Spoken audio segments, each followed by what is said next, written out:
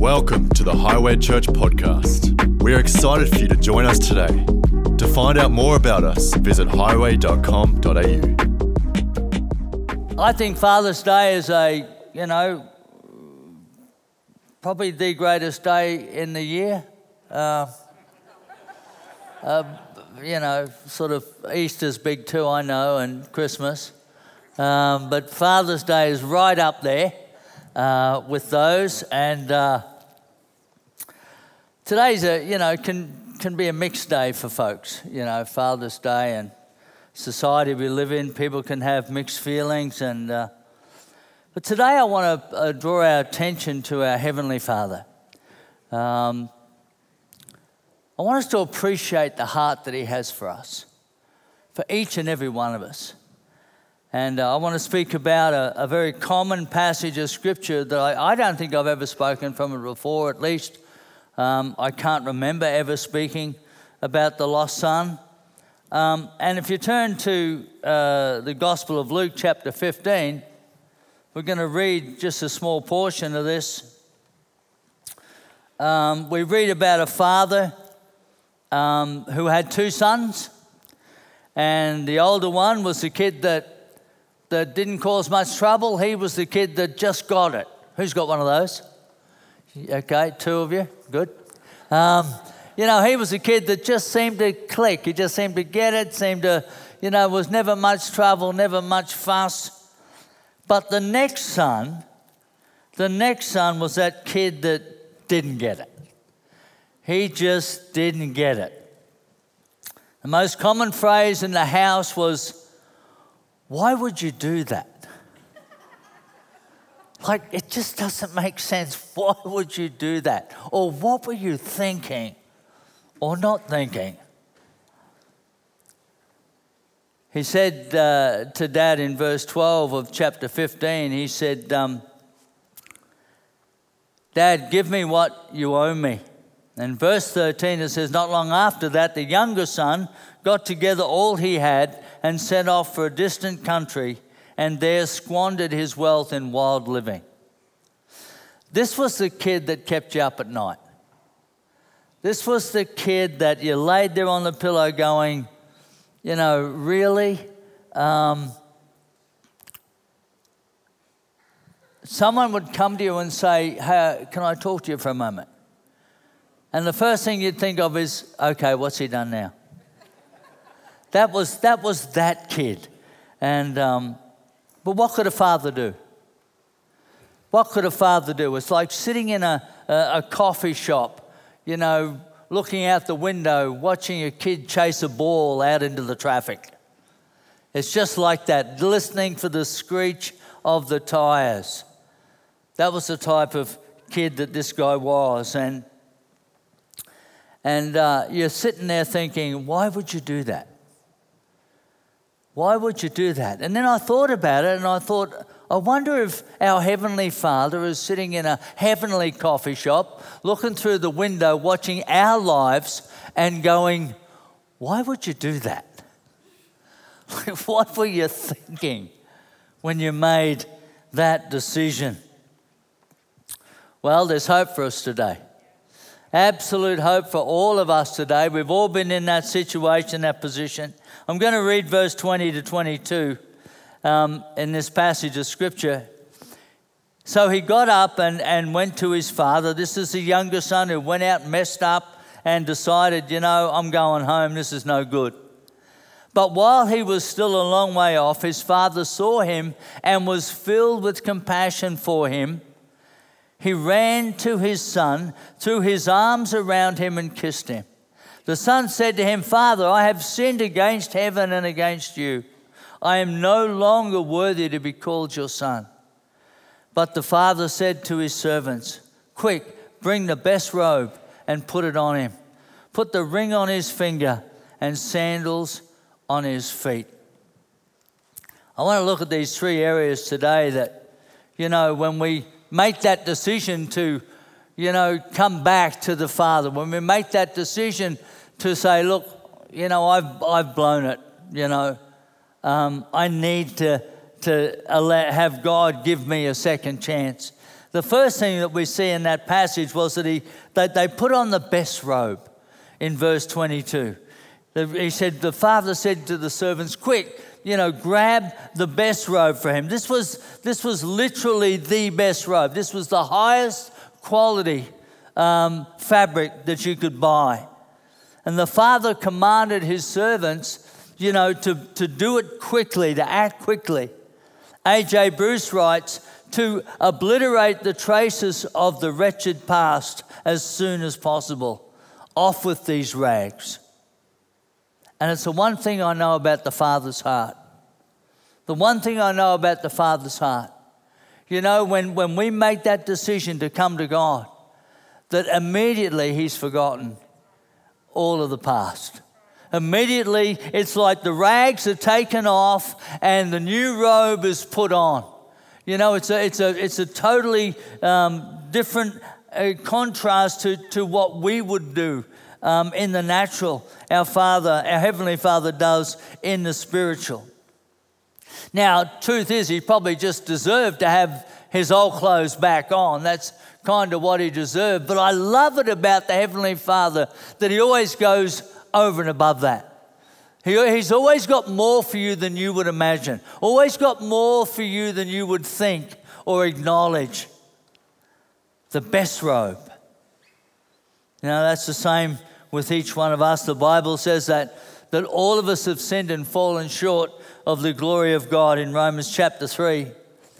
And Isaiah understood this in chapter 61, verse 10. He said, I delight greatly in the Lord. My soul rejoices in my God, for He has clothed me with garments of salvation and arrayed me in a robe of His righteousness. As a bridegroom adorns his head like a priest, and as a bride adorns herself with her jewels. I got to tell you, we got to catch this today, because our Heavenly Father's intention for us is far greater than we have for ourselves. We got to think about it. We look at our limitations. He is limitless. He is limitless. We look at our upbringing or different things that have kept us characterized or small, but the Father's only plan that He has ever had for us is the best robe. The best robe. He wants the best life for you. The best life for you. I love that. The best life possible. It doesn't matter where you come from, doesn't matter what you've done. That's the plan that He has for your life. A robe signifies nobility and dignity. The hard part for us is to receive it. I mean, if I'm honest, I can believe that for you. I can believe that for you. That's easy for me. But sometimes very difficult to believe for myself.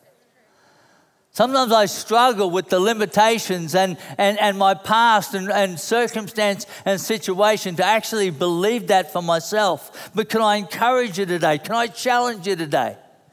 Smack yourself up the side of the head. And say, nah, that's dumb. That's dumb thinking. God's got the best robe for me. He's got the best plan for my life. It's there waiting for me. So powerful. And the thing I love about this, when the Father said to the servants, quick, get the best robe, they said, and put it on Him. Not toss it to Him and say, here you go. Whack this on. No, they made Him stand up. Put His shoulders back, put His arms out, they put the robe on Him. Establishing nobility and dignity back into His life. And I got to tell you, it don't matter where you come from.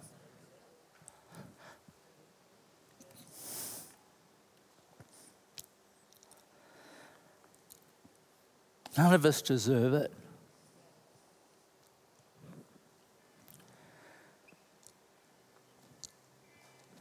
None of us deserve it. But Jesus made a way that He could instill into the hurting and the broken into the damaged nobility and dignity for all humanity that the sin and the spirit of this world has robbed us from, has cheated us from. But that's his best plan. The best robe. The rags of the past have been replaced. And not only that,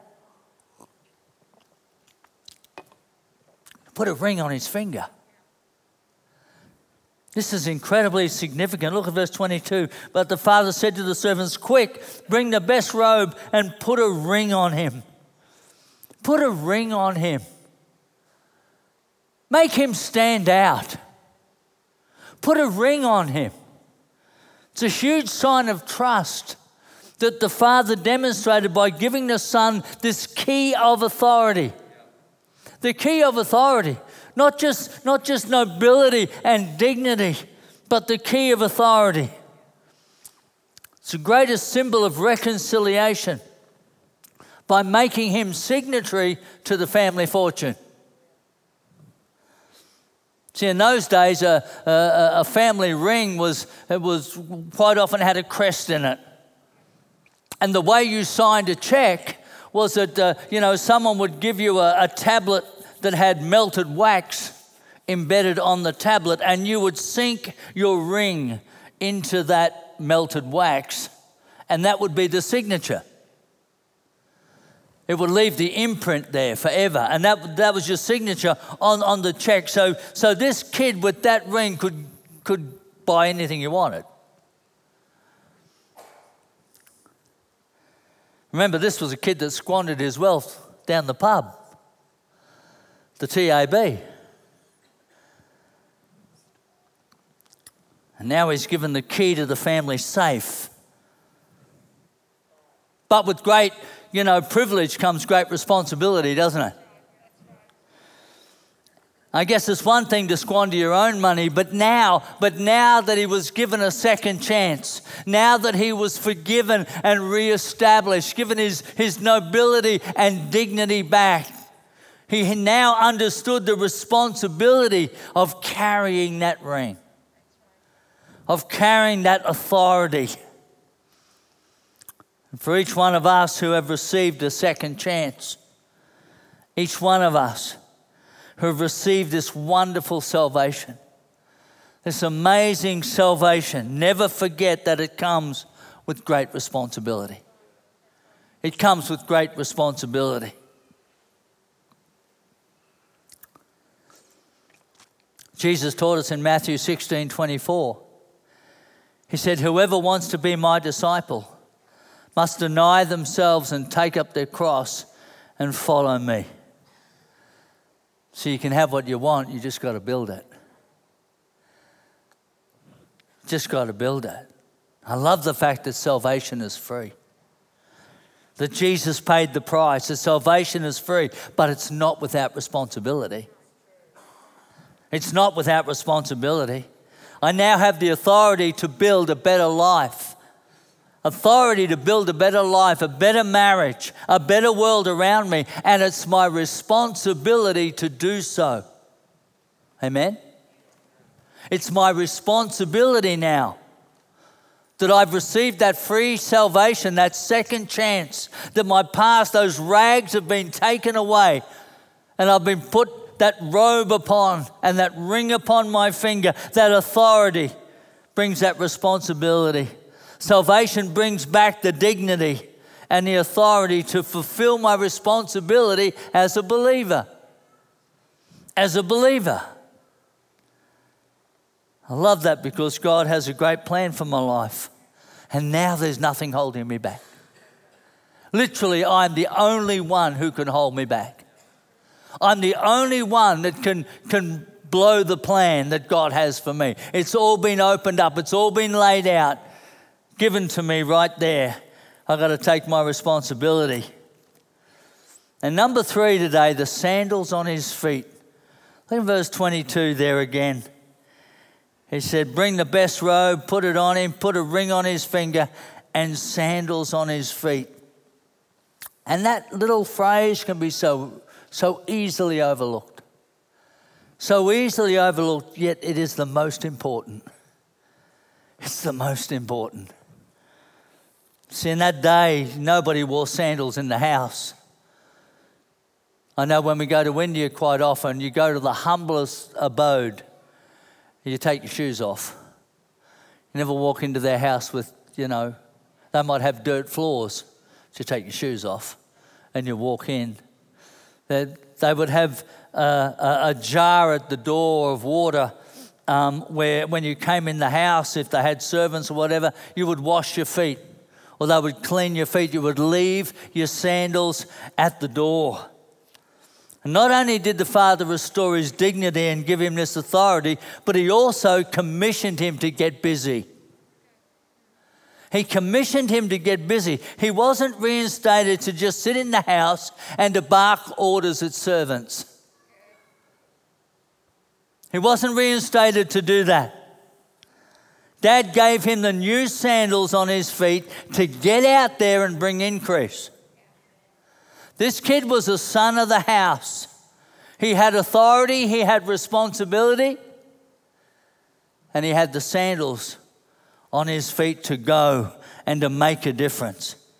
And it's the one area that every believer needs to understand. One area that every believer needs to understand. We are not saved to sit, we are saved to go. That's what the sandals are for.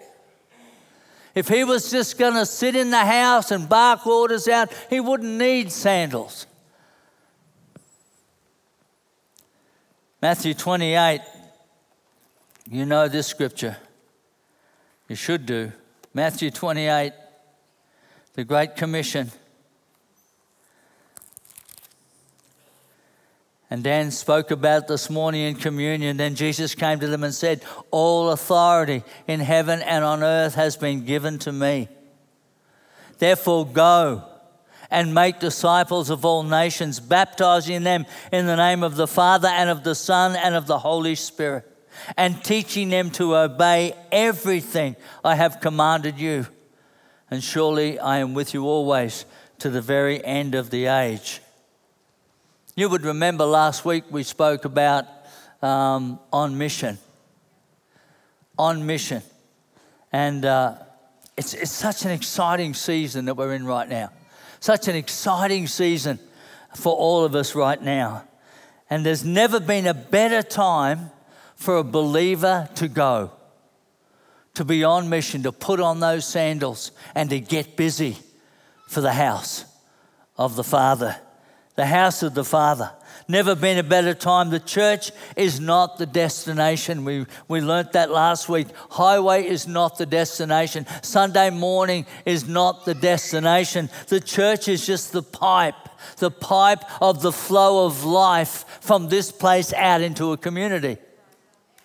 That's why we're given the sandals to go. The sandals to go. The commission to go. And to make a difference, to be that conduit, to be that pipe where the life of Christ flows through us and touches the world around us. I can't emphasize it enough. It doesn't stop here. It's great that you have salvation today. It's great that you come to this place. I love it. It'd be awful bare without you here. Mind you, I've been preaching a fair bit like that of the last 12 months. It's not good. I want you here, please. But this isn't the destination. We have to go. We're not here to sit in the house. We've got to put those sandals on our feet and get out there and make a difference. Last week Joey spoke about there's 4 government departments, child welfare departments that we look after now. As a church, we look after, kids that come out of domestic violence and so forth. And we equip them and help them, move through that whole process, and it's wonderful. We didn't take up an offering. We just gave you a report of what we're doing locally. And last week, in a few days, $12,000 came in. $12,000. People had said, give me those sandals. I'm going to make a difference. I'm going to go and make a difference. So I don't know who those people were, but I just thank you for that. I thank you that you caught it. I thank you that you saw it. I thank you that you made that decision to put those sandals on. You know, every month we'll be doing our mission, Sunday and up until the end of the year. And, we'll be talking about our missions, in India and so forth. And we just want to get our sandals on, to get busy, to make a difference. There's so much that we can do if we join together. See, salvation opens the door to the dignity and the authority, responsibility, and of course, the commissioning to go. And I've got to tell you, men thrive on that. Men thrive on a mission. It's what we do. Give us a mission. Give us a job. Give us a challenge. Give us something. And that's what we do. That's how we're wired. And I want to encourage every man today to begin to rise up. Begin to rise up and be deliberate about making a difference for the kingdom of God, your Father's house. Your Father's house. Begin to get busy and make a difference. Because this is our time. This is our opportunity. We have the only message that works. We have that dignity. We have the authority. And we have the commission. Make it a good Father's Day for someone else, huh? Let's reach out, make a difference. Let's change lives. Let's see people, the life of Christ flow through us and make a difference. That's why we're here. Amen? So happy Father's Day. Those online, happy Father's Day. This is a great day to celebrate, life, really. Life in its fullness. Father, we thank you today and we pray that as you speak to us, Lord, we will have ears that hear. We'll have a heart that acknowledges and understands. Lord, that we are receptive to what you've called us to do. We're receptive to the plan that you have for us. A better life than we could ever imagine for ourselves. Our Heavenly Father loves each one today, every child. We thank you for that, Lord. We pray that our gift to you this Father's Day was that we would get busy and build your family, the kingdom of God. Amen. Amen. Come on, give the Lord a hand this morning. Thank you.